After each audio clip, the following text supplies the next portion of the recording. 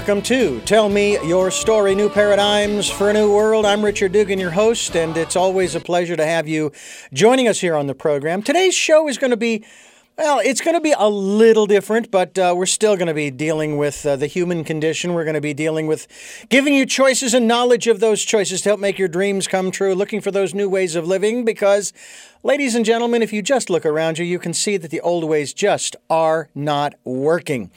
And so we've got to find those new ways. I don't know what they are. I hope our guest has some insight into some of those as well.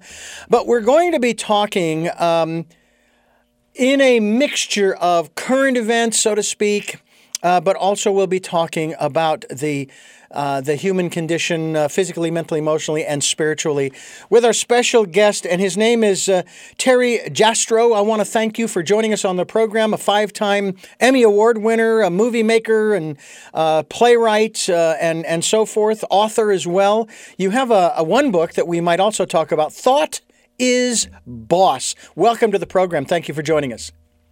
Thanks, Richard. Good to see you. I'm happy to be with you. Now, the main focus as to why we have him on the program today is because of a book that he is talking about these days. That actually the individual that this book is about, and this is a novel. Just correct me if I'm wrong. This is a novel. Is that right? Yeah, I think it's important that we set the stage quickly. All this right. story takes place in the future. Okay. It's a novel. All right. Meaning it's fiction. Okay.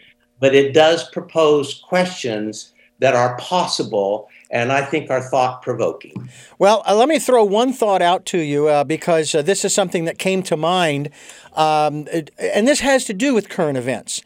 Having to do with early on in the current president's tenure, he decided, rightly or wrongly, I'm not going to get into the politics of it, to bring our boys and girls home, men and women home from Afghanistan. And of course, apparently things didn't go quite the way they thought they would. But when you're in a war zone, whatever does. I've never been in a war zone, but I've heard stories and so forth. And everybody was blaming the current president. And I said, this is not on the current president. You've got to go back to the man who put us there in the first place. And of course, we don't learn from history. We didn't learn from Russia and their fiasco over, I believe theirs was a 10-year debacle. And they eventually left Afghanistan. We decided, we'll show those Russians we'll stay for 20 years and then leave. And accomplish absolutely nothing. So I always found that interesting that people like to accuse the wrong people, in my opinion, and this is just my observation, of things that have happened locally, nationally, and internationally. And sometimes you've got to go back, but it probably goes back even further than that. It's just really interesting that. I mean, heck, we could blame all of this mainly on the folks who fought in the Revolutionary War against the Brits. If we hadn't done that, we'd still be a part of Britain and probably never would have gotten involved in Afghanistan 230 or 40 years later. But then again, who knows? Who knows? Yeah, who knows? So we'll put that spin of humor on it. The book is entitled The Trial of George W. Bush. Now, again, I may say this a number of times, folks. This is fiction. It takes place in the future. This is 2022, and this takes place in the future, beyond 2022. So keep that in mind. But again, as you said, Terry, raises some very salient points.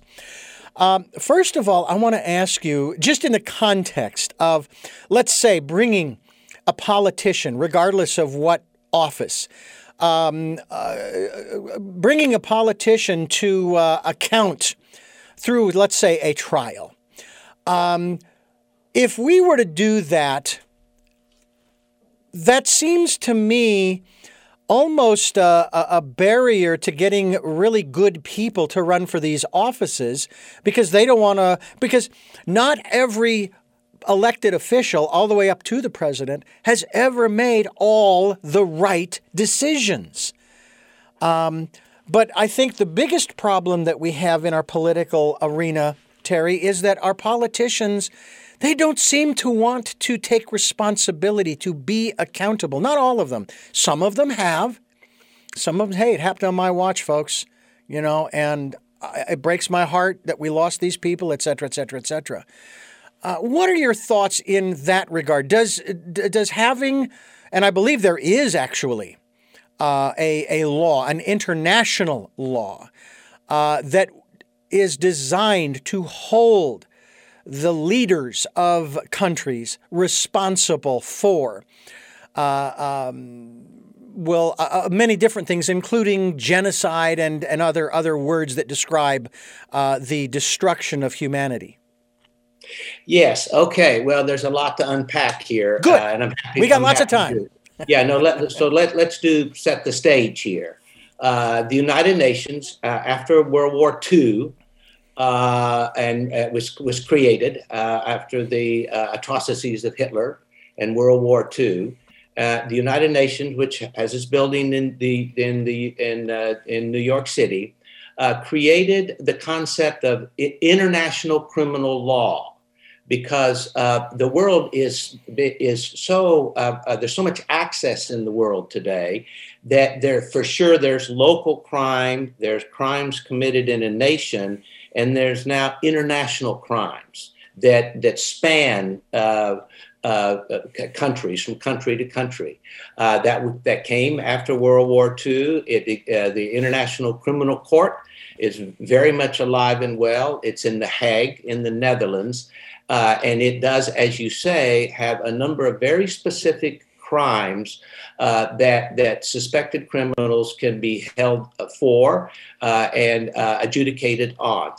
Crimes like war crimes, genocide, including genocide, as you mentioned, crimes against humanity, and other very specific crimes. So our story actually begins with the 9/11 attacks, actually, which happened in 2001. September 11th was 2001 with Osama bin Laden, and we all know the tragedy of it. And the United States needed to seek justice for that, for sure.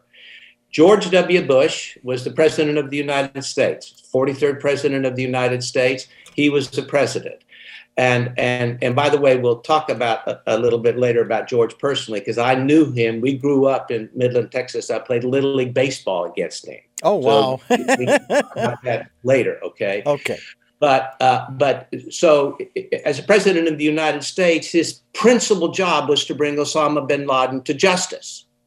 Okay, so by the spring of 2003, a year and a half after the 9/11 attacks, when Bush and Cheney and Donald Rumsfeld and his group was unable to get Osama bin Laden, they turned their attention southward to Saddam Hussein in Iraq, suggesting that he had some complicity with the 9/11 attacks with Osama bin Laden, which never was the case. And then when that proved to be impossible, Bush and his cronies began to suggest that there were evidence of weapons of mass destruction, that Saddam Hussein in Iraq, they alleged, have weapons of mass destruction. Now, the truth is, and let's try to follow the truth along this fictional story. The truth is that while it is true that Saddam Hussein did have weapons of mass destruction in the mid-1980s, he hadn't had them for years after that. So in 2003, Bush and the United States invaded Iraq, as we all know, in March of 2003. And after months of trying to find weapons of mass destruction and finding none, then Bush and his cronies concocted other potential crimes to go after Saddam Hussein, who at that point had not been tried and adjudicated on. At any rate, they killed Saddam Hussein and his kids, and we stay. The United States stays in that war for 8.5 years. Now, this becomes really important to your people. We spent Well, let's get to the important things first. There were thousands of American soldiers that were killed in that war. There were there were 20,000 of Americans who were wounded in that war, many of whom are still alive today with the wounds of the Iraq War. That's so because in modern day war, the body protection is such that incoming fire kills a percentage less of people than wounds them. On top of that, but equally as important, during the span of that war, this war created by the United States of America, the people of the United States of America killed more than 100,000 Iraqi people. Now, that's enough to boil someone's blood, okay? But on top of that, there is something called that Dwight Eisenhower warned us against on his final speech from the White House called the military-industrial complex, which is that unholy alliance between the military and the government and big business. Because when the U.S. government wages war, the military goes to big business with huge amounts of money. By the way, these are funds that should be for helping infrastructure, health, education, battling climate change, all these things that the American public needs. Much of the funding was taken from that to fight the Iraq War. How much did the Iraq War cost the Americans? I'm wondering how many of our people with us today know. But I'll tell you, in all, the Iraq War cost $16 trillion. Now, trillion has 12 zeros. It takes about 10 seconds to write $16 trillion. Now, if that doesn't get people fired up, we should have used that money to increase and enhance the life of the American people as opposed to fighting an illegal war on the other side of the world that didn't have to be fought in the first place.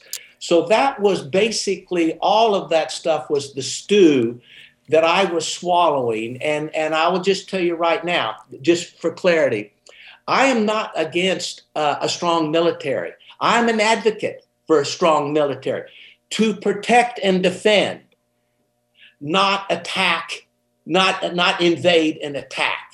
I want us to have a strong military, for sure, to protect the people and of the United States.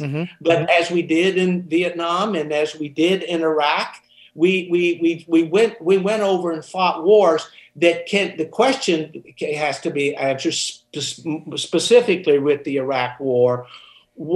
How did it benefit the American people? Other than taking $16 trillion out of their treasury, which come, by the way, from us, the people, for taxes. That's how they get it.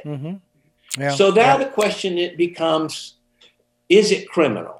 Let me ask you stop you there. Let me ask you a question. Yeah, you better stop me on that because I go and go. So I'm happy that you stopped me. And okay, well, and I have to tell you, we have plenty of time, so I let you roll on there because it's important to be aware of some of these issues. But let me put this equation to you because I have a problem with this, and I'd like to have your perspective on it. All right, and we've heard the phrase that I'll share with you in just a moment. But I'm sure you are definitely, because you have been in television and movies and so forth for many, many years, you're familiar with the term, and you know where it comes from, the prime directive of non-interference. Now, granted, that is used in a galactic context, okay? But let me ask you, weigh that against the other term that we've been hearing over the decades, in my lifetime especially, about the what's the word, the phrase they use? The exportation of democracy. So how do we, as Americans who do not want anybody to come into our country and tell us how to do things, and we very rarely ever learn anything from other people from other parts of the world about how to solve problems. Oh, no, we'll figure it out ourselves. Go away. But how do we balance this issue of exporting democracy versus the prime directive of non-interference?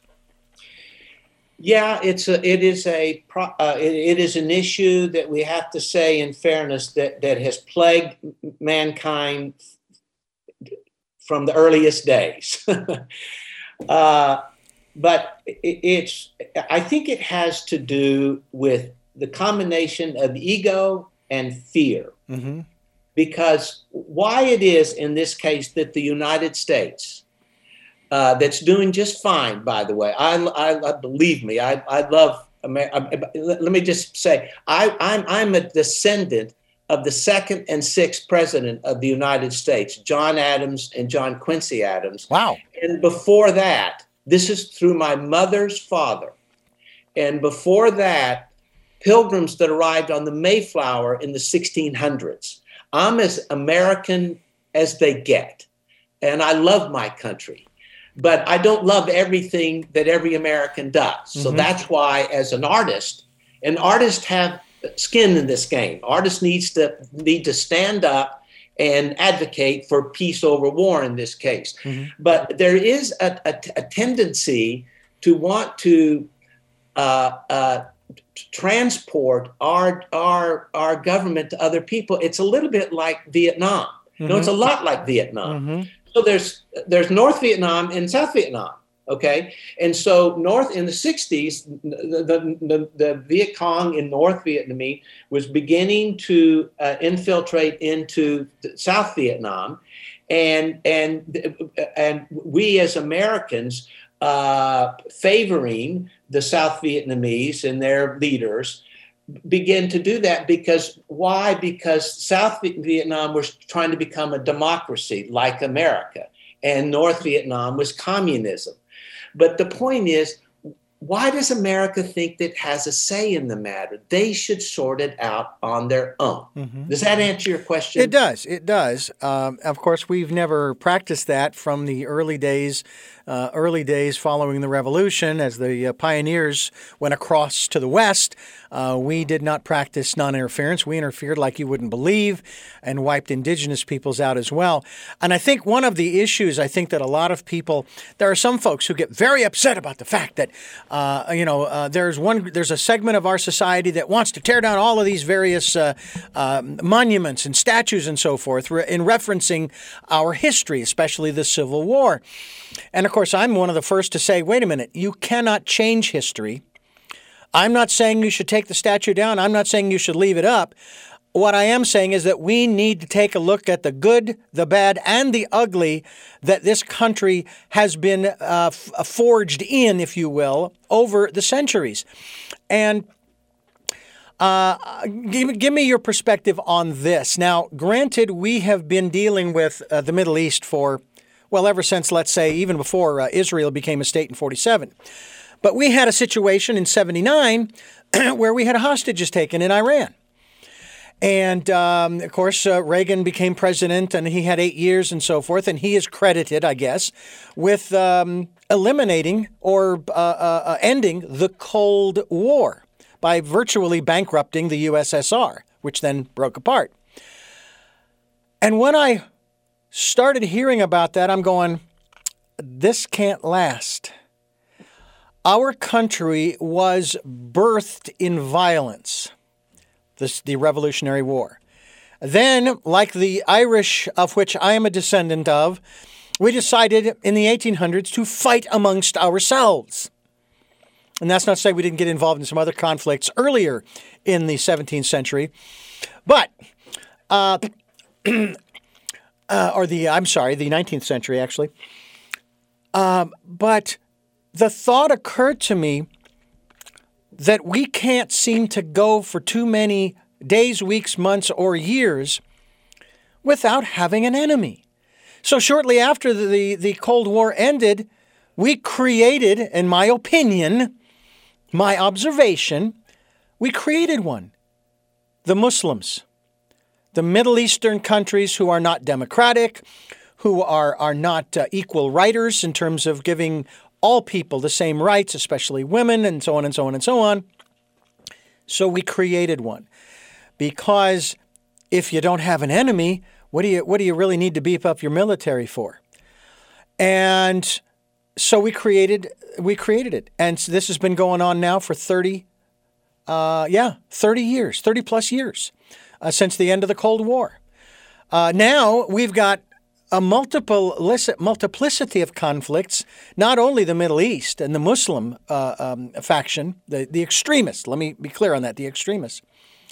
But now we've still got problems with Russia, so it's like the Cold War has sort of been resurrected a little bit. It's heating up. Then we've got China with 1 billion or more people.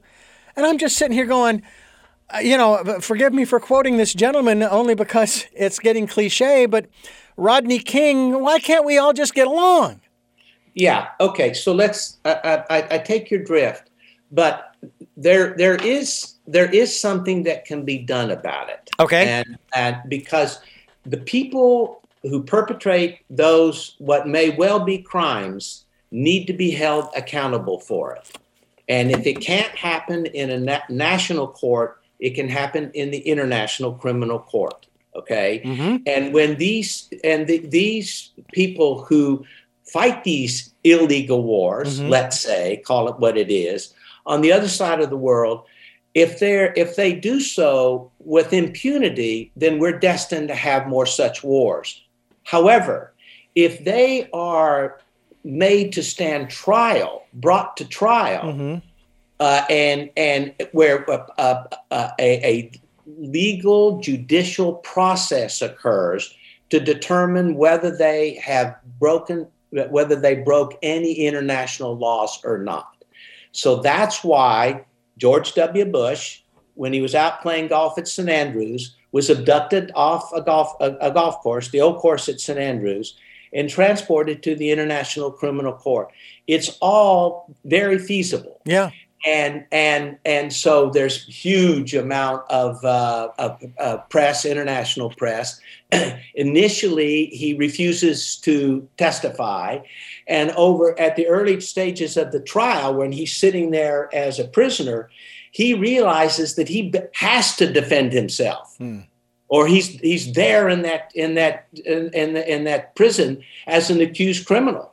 So he then gets to his defense attorneys over from the United States, and now we have defense attorneys and prosecution attorneys breaking down what are the definitions of war crimes and crimes against humanity, defining what they are, and seeking to determine whether or not Bush created one or more crime in the fighting of the Iraq War. Yeah, it's kind of like, okay, give me, what is the definition of the word is, going back to the 90s. We're talking with Terry Jastrow. He is the author of the novel. It's fiction, folks. Takes place in the future, the trial of George W. Bush.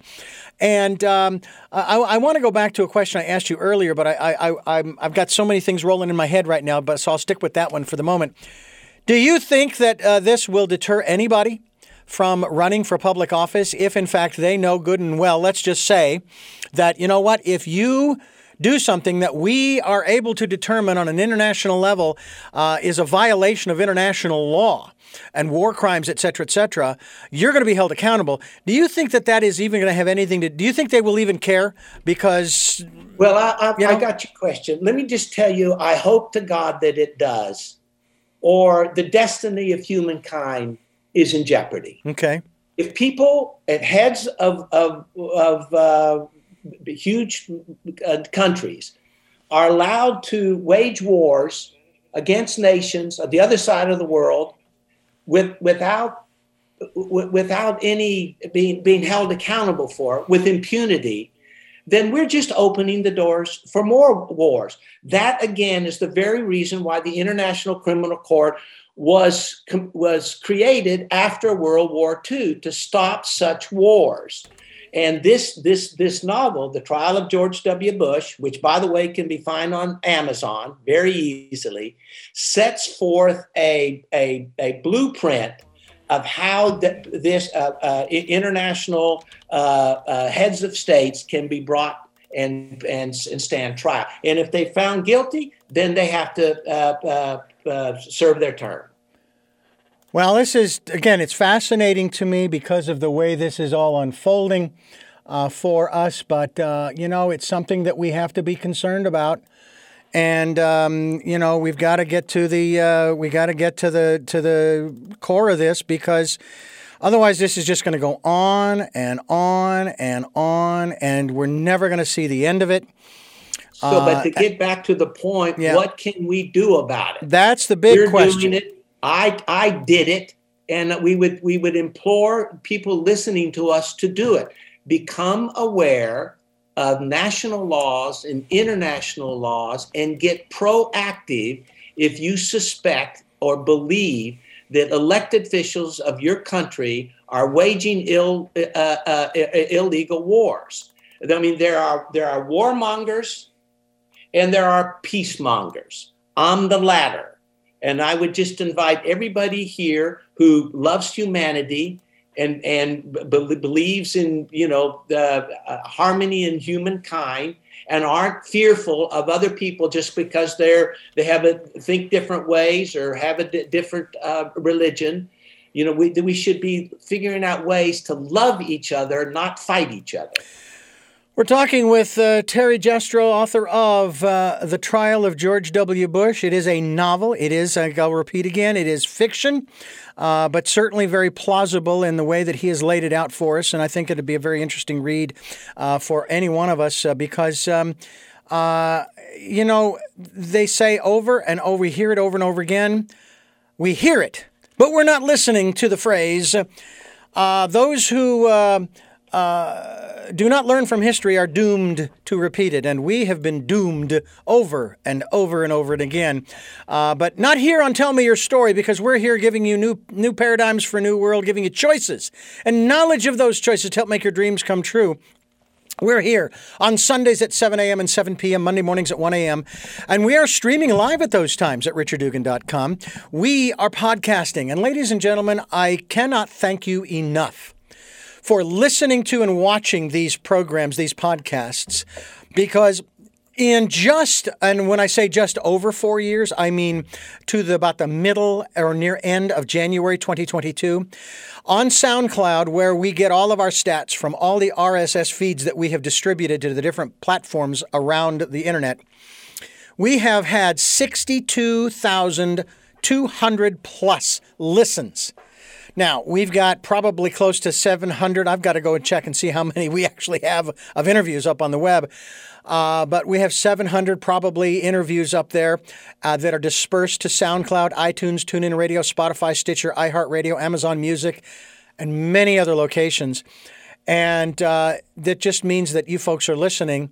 And in one 12-month period, and I'm talking from this moment going back 12 months, we've had over 32,000 listens. Whereas the previous 3 years, we had 30,000 listens.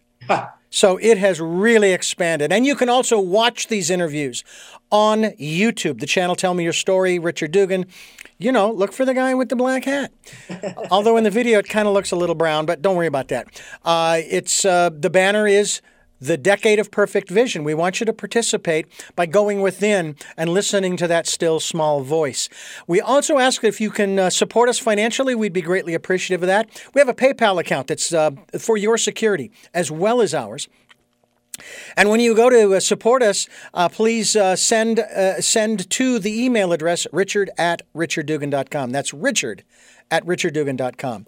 So I want to ask you about another one of your writings. I think it's important to talk about from this point forward a little bit, and that has to do with thought being boss. That's one of your books. It's a self-help book. Yeah, hold on, I get it. I'm going to let you do that because we talk enormously, not only about listening to the still small voice. Sorry, okay. Sorry, I'm sorry to do this. No, There's the novel, absolutely. I will let you Trial know. of George W. Bush. Yeah, and absolutely. then- Please show it to us. Thought is the boss, ladies and gentlemen. Thought is boss. Thought is Reclaim boss. your life. All right. So we want to go from survival to thrival. Now, I remember when I first coined that phrase. Maybe I didn't, but anyway, I thought I had created a new word, thrival. Then I looked it up in the dictionary. It's there, so I can't take credit for it, but I'm glad I found it anyway. And that's what we're trying to do. Whether you listen to that still small voice, which is going to give you insight and information, encouragement, it's going to help you to relax and regenerate and rejuvenate in that period of time. As one of my guests said, even if it's just for 60 seconds, for 1 minute. If that's all it is, then, do it. So in that regard, let's talk about, first of all, why is thought boss? Well, because one's point of view, how someone understands something, and the way people observe things and calculate, all of these things are thought. Mm-hmm. And if you come from a point of view of survival, health, love, compassion, well-being, the world can look pretty great. But if you see everything as danger and a threat and hate and the antithesis of thought and love, then you see the world as dangerous, and it becomes so. So how you think about things in large measure determines how your life goes. You can say, well, I just get unlucky and I do that. If you trace these things back, you'll find out where there's time when there was a bad attitude, or you didn't do something you should have done, or you treated people in a way that you shouldn't have treated them. But ultimately, and at the end, you and you alone are responsible for the condition that you're in. And that starts with how you look upon things, your point of view, etc. And this is a book how you do it for yourself, you as a family member, you as working with a company of all different categories of life. Really good attitude with very clean thoughts, with kind of, love and help for all people can actually make that happen. It's not theoretical. It becomes actual at that time. One of my guests once said in response to the quotes that I gave regarding all of the choices that we have made in the past have placed us right where we are, like with you and me right now, Terry, talking on this program. And that all of the choices that we will make from this point forward will put us where we will be in the future. My guest added that second statement. He said, all of your choices from this point forward are based upon your perception of what you think the future will be, your future. And I've used the example of preppers. They spend all of their time, energy, and money digging a hole in the ground, lining it with concrete, reinforcing it, armoring it, weaponizing, and so on and so forth, because their vision of the future is apocalypse, is destruction, is chaos, is catastrophe. And I'm sitting here going, I've said this many times on this program, Terry, I'm 61 years old, going on 62 in June. If today is my day, I'm good to go. Okay? If catastrophe hits, if earthquake hits, if volcanoes, if the caldera in Yellowstone explodes and turns out the lights and it freezes and I end up, an icicle up on the hill above Santa Barbara, hey, I can't control that. There's nothing I can do. I'm good with that. I'm good to go. However, there's still a lot I want to do. So I hope that doesn't happen. So I thought that was very profound, that my view, my perception of the future is going to influence the choices that I make today. But unfortunately, and this goes back to the thoughts, Terry, thought is boss.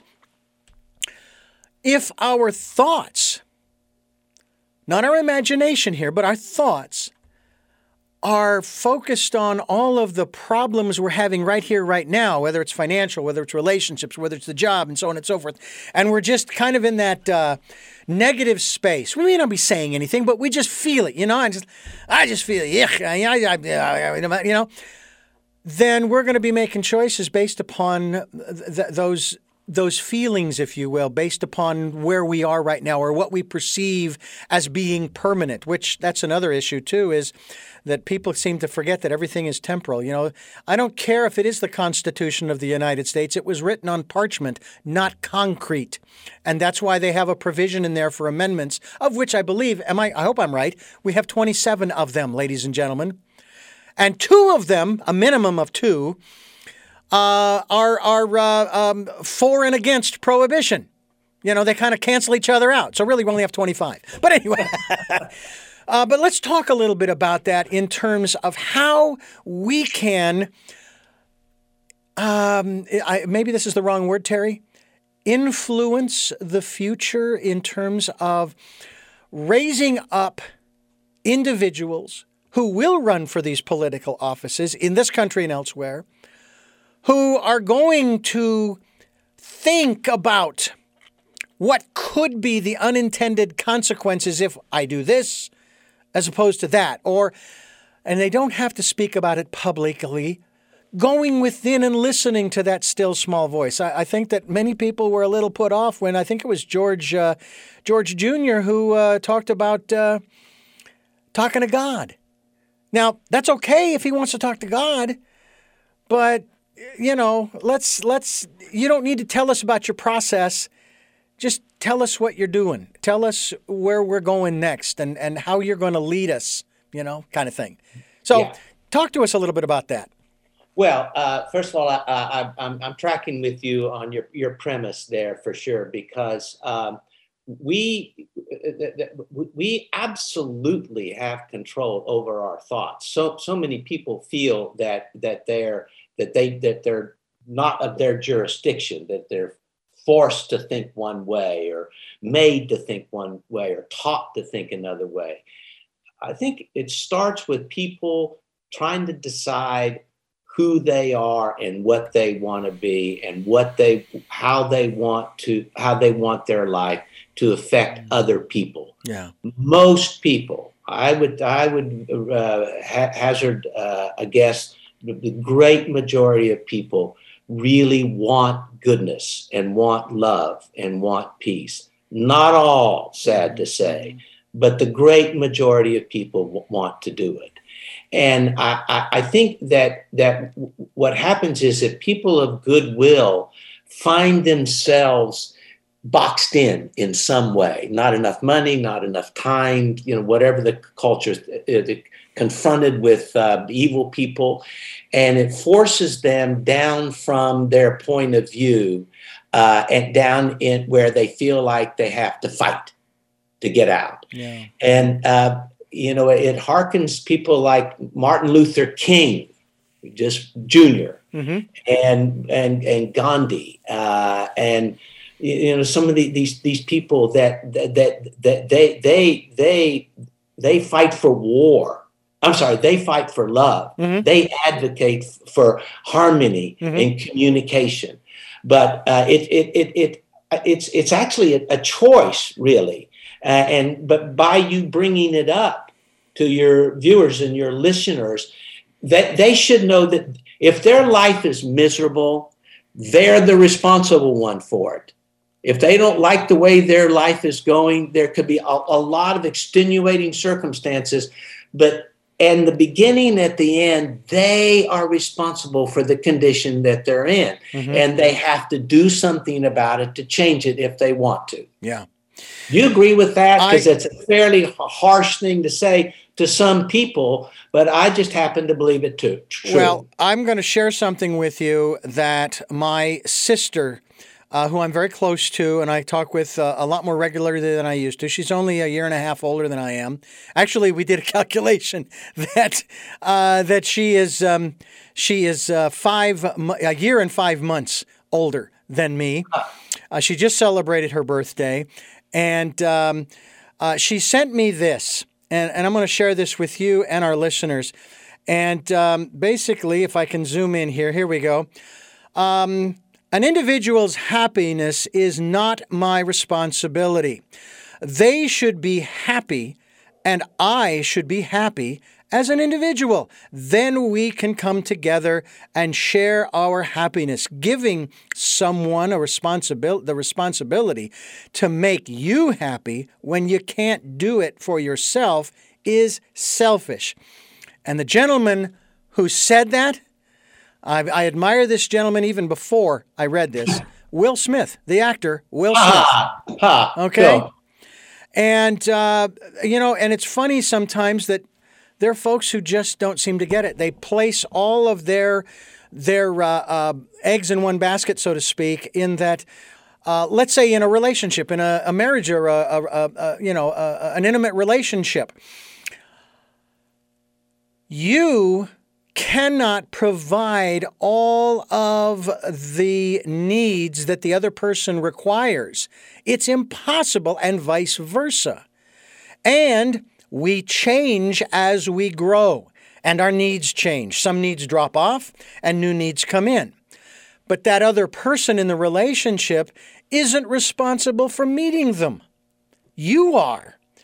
And that's one of the reasons why when I talk about choices on this program, Terry, I tell people not only that we're giving you choices and knowledge of those choices, meaning we will explain what that choice is, what you can do with it. All right, a choice, I got a hammer. Okay, here's what you can do with it. But also, no matter what your circumstance is, and I literally mean whatever your circumstance is, you always have choices. The big question is, do you know what they are? And in my book, Choices, that's number one. Make a choice. But if you don't know what the choices are, how are you going to choose? So you've got to educate yourself. Yeah, no, and to your point, if you don't know and don't understand that it is your choice. You see, let's take the subject of marriage, right? That beautiful subject. Yeah. So you have a choice of who you pick for your mate. Mm-hmm. But then you don't just say, I do.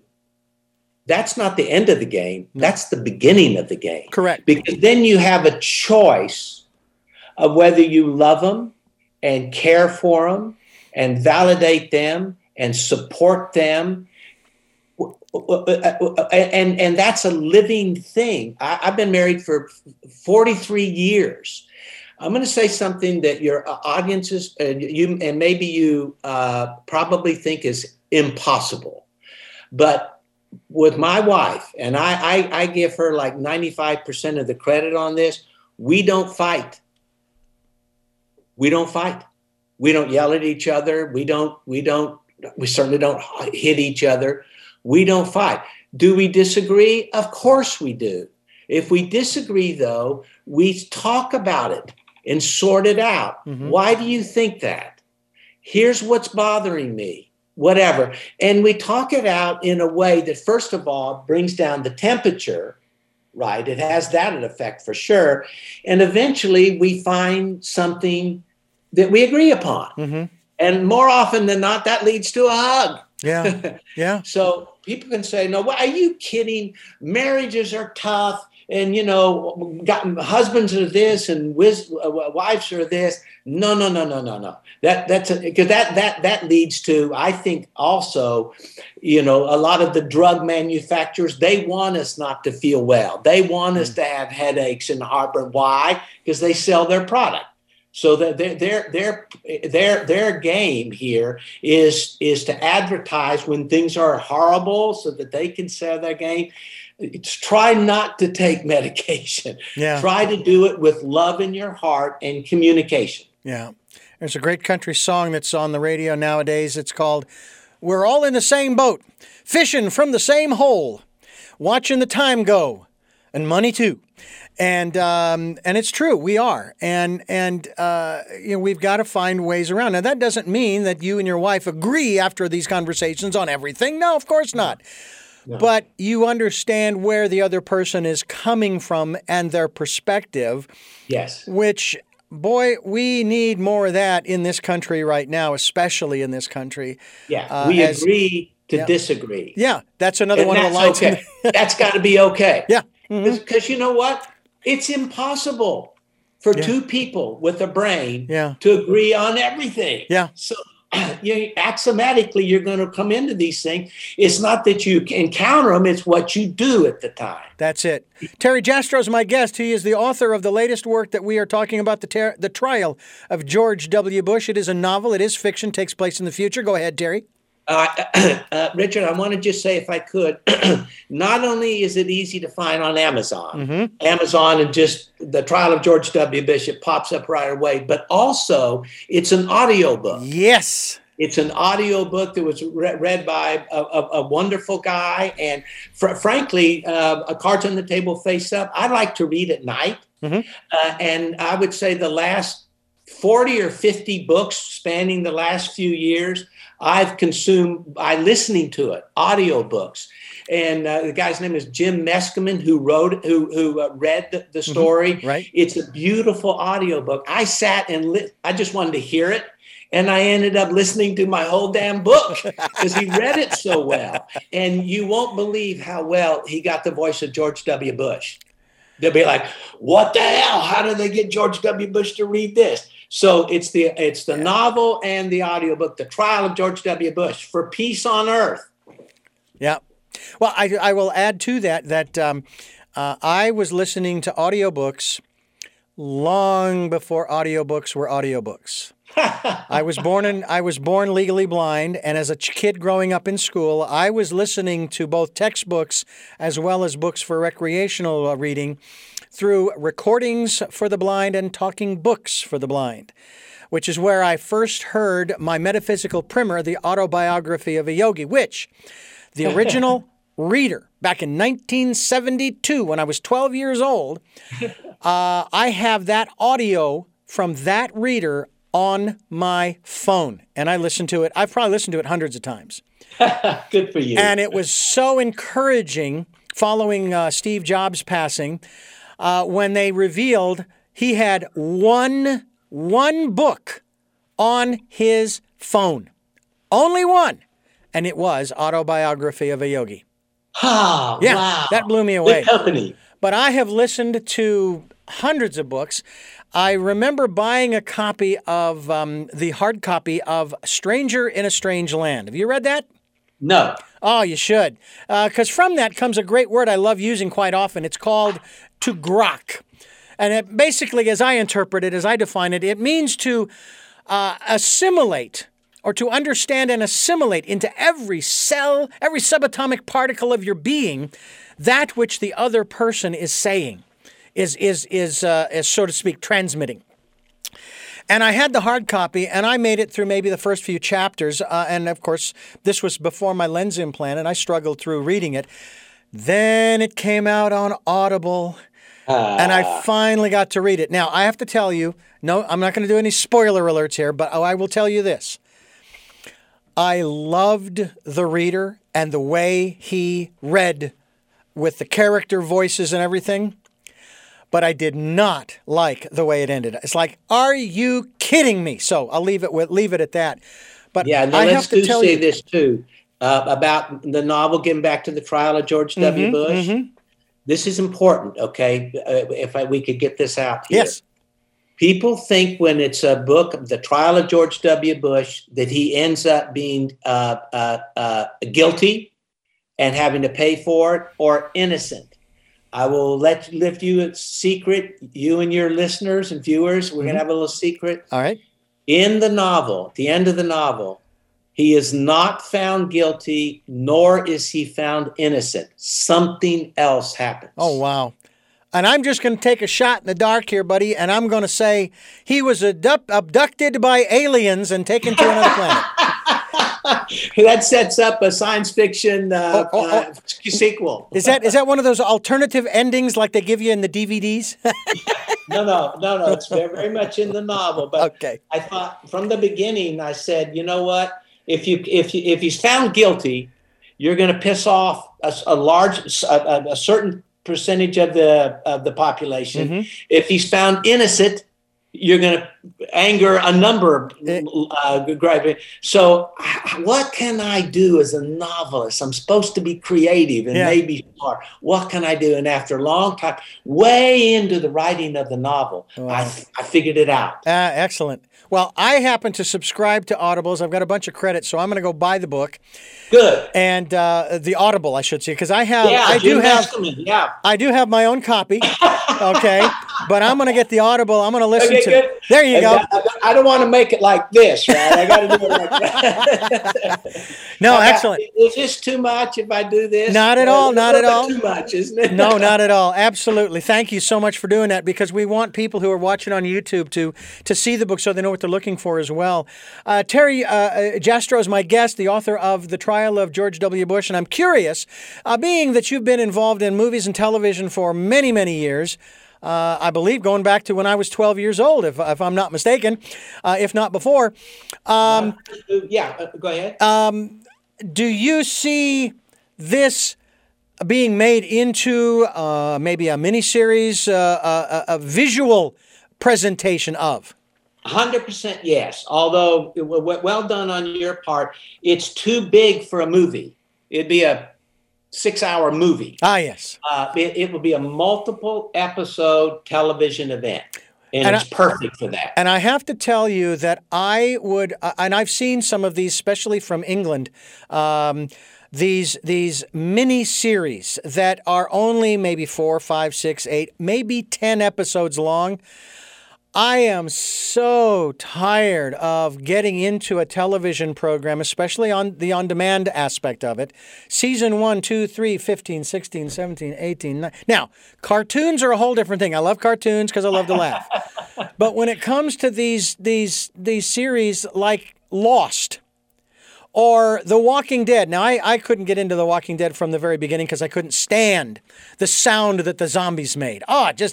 That is like fingernails on I can handle fingernails on a chalkboard, but that noise, the zombie, no, thank you. But it just goes on and on. It's like, are you ever going to bring this thing to a conclusion, please? Yeah. And that's why I like the miniseries. Yeah, well, all good storytellers understand that the story has to have a beginning, a middle, and an end. Yeah. That's fundamental to storytelling, and a lot of authors, I'm with you, don't know when or how to end the story. Yeah, and that's huge because when you're talking about telling a story, it's like with this program. I mean, I get very verbose on this program, and I have to say, wait a minute, we need to hear from the guest now. Okay, it's got to be at least 51% guest and 49 me, or less me and more guest. And yet there are so many things that I want to share with our listeners as well. But maybe I'll just say, you know what? This program is just going to be me, and I'm just going to pontificate or whatever. But you're absolutely right. And I try to stay on point when I'm telling a story, especially in this context. It's fascinating to be involved in this industry, broadcasting in particular. Because of the different ways in which things can be done. I'm also an Audible or audiobook producer. I am now connected with a publishing company that is going to have me read some books. Now, I was doing that back in the 80s with my first wife, who was totally blind. I read James Redfield's Celestine Prophecy. He has been a guest on this program. I have read Gerald Jampolsky's Love is Letting Go of Fear. I may have even read The Love Doctor, which was Leo Buscaglia, one of his books. I recorded on cassette for my wife at that time, and many other books as well. And the book that we met through, Og Mandino, who I also had the pleasure of interviewing, and The Greatest Miracle in the World. So I've been doing that long before Bezos decided, hey, let's record the books and we'll call them Audibles. Sorry, buddy, I beat you to the punch. We've been doing it for decades since, but it's wonderful genre, isn't it? Because Yeah, it is. I mean, you wrote the darn thing, and yet you sat there and you listened to your own words. Yeah. What was that like for you? Honestly, Or were you too I enthralled was, in the story? Yeah, absolutely, which is a litmus test, right? But I felt honestly very proud because it's a beautiful story and frankly very well written. Sorry, the lack of humility. I was taken. I was almost stunned about how well written it was and how beautiful it was read and what a great story it meant. It was a very prideful moment. Thank you for asking. Well, but at the same time, isn't there, and this kind of goes maybe jumps back to Thought is Boss, isn't there a place in our psyche where I can say to you, Terry, I'm good at what I do. I've been doing it for over 40 years. Stop right there. I'm good at what I do. Yeah, I think, honestly, I would think that it's good, that's really, really good and healthy to think that. Mm-hmm. I don't know as you have to articulate it. And that's a good point. Let the other people say it. Sure. And that's a good point. As a matter of fact, there was a time when people would compliment me on certain projects, commercials and this and that I would produce. And I would go into some silly, explanation as to how I did this and how I did that and how I did the other thing. And I started to take a look at those experiences. And I thought, you know what? I'm not going to do that anymore. And the next time somebody did it, I just turned to them and I said, thank you. Yeah, that's it. Thank you. Just leave it at that, Richard. Yeah. Every communication cycle has a beginning, a middle, and an end. Yeah. So many times communication, you talk, I talk, they never end. Yeah. They get blah, blah, blah, blah. And it's very unsatisfying, Yeah. and a huge waste of time. Well, we're going to bring this one to an end only because speaking of time. Of our time. Exactly. I will tell you that one children's book that I produced with sound effects and music with this one gal, the author who came into the studio to record, it was like grandma reading to the kids. And I put the CD in my car and I started listening to it, and I was humbly in awe. First of all, going, wow, I produced that. And then the other part of it was, boy, that sounds so good. I was able to listen to it too from that perspective, and it was so cool. It was, and I'm in tears. I seriously, I had tears. It was amazing. Terry, I want to thank you, Terry Jastrow, for joining us here on the program, author of The Trial of George W. Bush. I do have 3 final questions that I'd like to ask you before we wrap up. But first of all, again, my great appreciation for sharing with us not only this latest work, but also Thought is Boss, which we encourage people to go to your website. And that, ladies and gentlemen, happens to be Terry Jastrow, TerryJastrow.com. We will be linked to your website too, Terry, so that people can go there and find out more about you, purchase a copy of any one of the books that you've written, as well as take a look at some of the movies you've been involved in and watch some of those. I think that'll be a lot of fun for them to get an idea, a little bit of your history in the entertainment industry. But again, thank you so much for being with us. Been my pleasure, Richard. Be well, okay? Peace. And I want to get you those 3 questions real quickly here. But first, Let me tell you, the listener and viewer, thank you for joining us on Tell Me Your Story, where you can hear us at 7 a.m. and 7 p.m. on Sundays, 1 a.m. Mondays, 9 a.m. Wednesdays for the special edition. Podcasts are on SoundCloud, iTunes, TuneIn Radio, Spotify, Stitcher, Player FM, Blueberry, many other locations, and on YouTube where you can watch these interviews as well. We ask that if you can support us, we have a PayPal account. Put in Richard at richarddugan.com. That's Richard at richarddugan.com to send us whatever amount, or we'll take energetic support as well. And participate in the Decade of Perfect Vision, the 2020s. Spend that time in that quiet, peaceful place, going within, listening to that still small voice. Now, I take on the role of game show host here and ask in our bonus round the final 3 questions to our contestant, Terry Jastrow. And the first of those 3 questions is, Who is Terry Jastrow? A very decent man that loved his family greatly and will leave the world a better place than when he found it. What is it that you hope to or want to achieve through the work that you are doing now? Peace on earth. And finally, what is your life's purpose? To enjoy the human experience and play my role as in a family and in a country and in humanity that leaves it better than I found it. Terry Jastrow, thank you once again. TerryJastrow.com is the website.